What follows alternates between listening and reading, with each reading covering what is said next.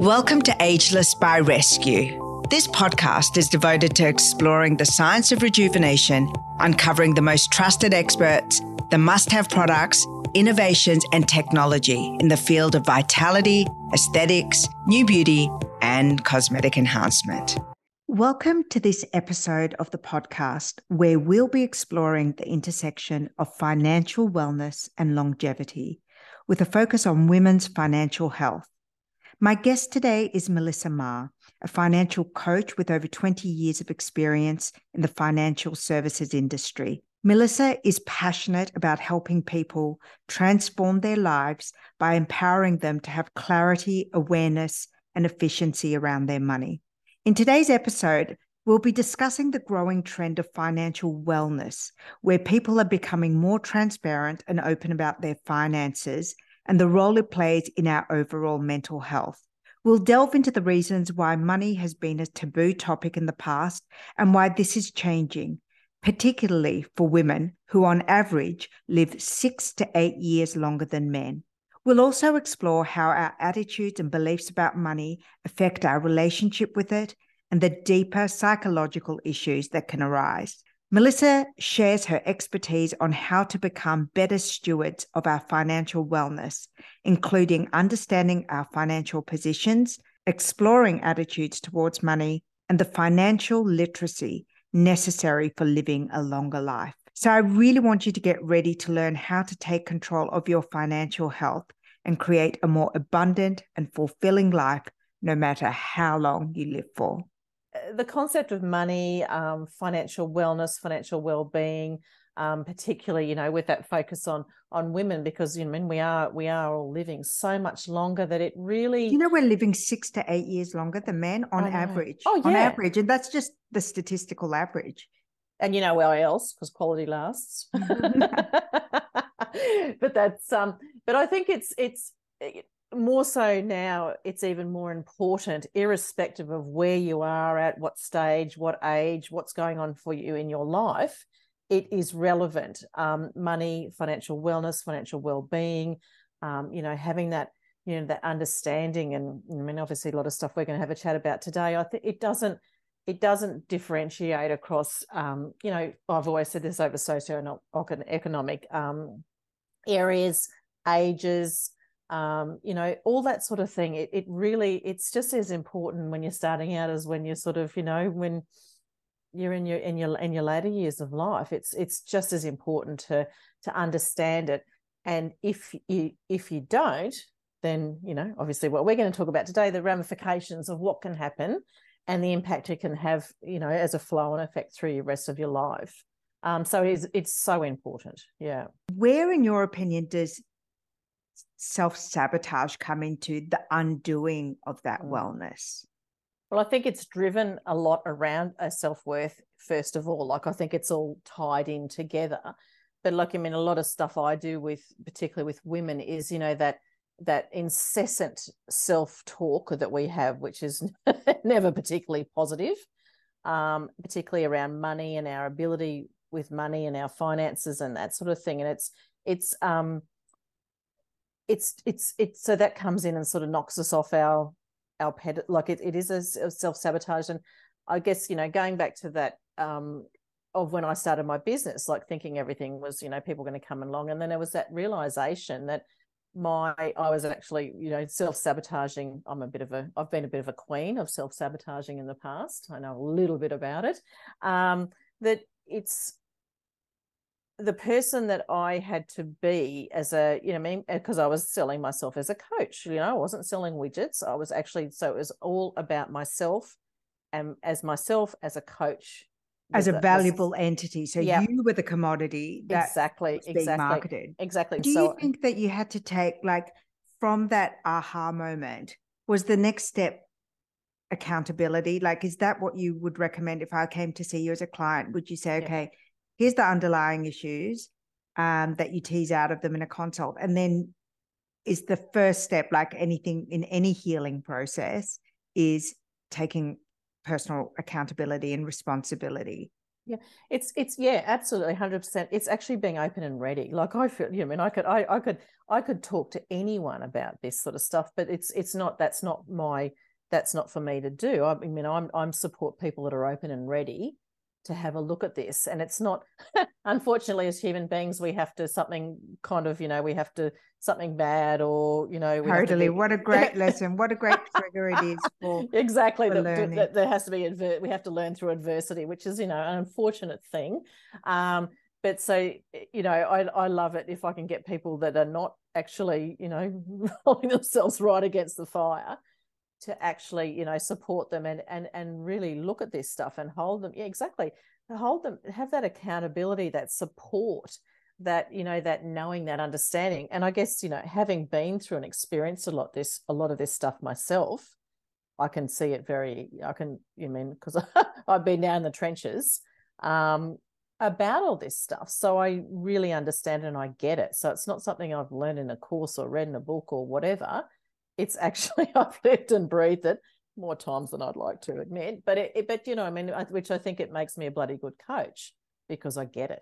Yes. And when you start looking into other people's attitude and wellness and psychological kind of views around money, it makes you really look inwards and go, oh my goodness, I'm getting anxious watching this because this feels very close to the bone. It's resonating. Exactly. So I think that's, it's a really, and it's not a, I always say to people, it's not right or wrong or good or bad. It just is what it is. And so and I like some of the feedback I get from clients is that from working with me, is that they say you take the emotion out of money. They're just like, and I get to the point where they're just figures, they're just numbers, and actually understanding those numbers really liberating and empowering to then be able to go and make decisions around, financial decisions or lifestyle decisions or whatever the decisions are.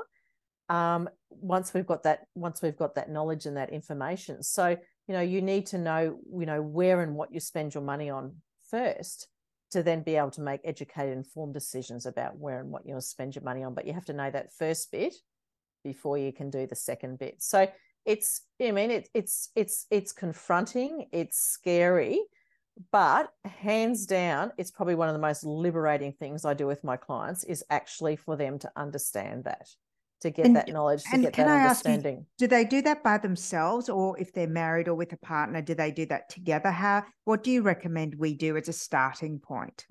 Whether I go through and do two separate pieces of, I separate out your spending or financial commitments into fixed costs, which is kind of all everything you spend on a regular ongoing basis. So it's all your big ticket items that you spend on a regular basis. So it might be your mortgage, Botox, your rent, face cream, all of those. That could be lifestyle or not. But yeah, so all your bills, we go through and do a piece of reviewing all those and getting them as efficient as possible. So that's sort of things. And then I also look at people with regards to their lifestyle spending. So which is pretty much anything that's not a fixed cost.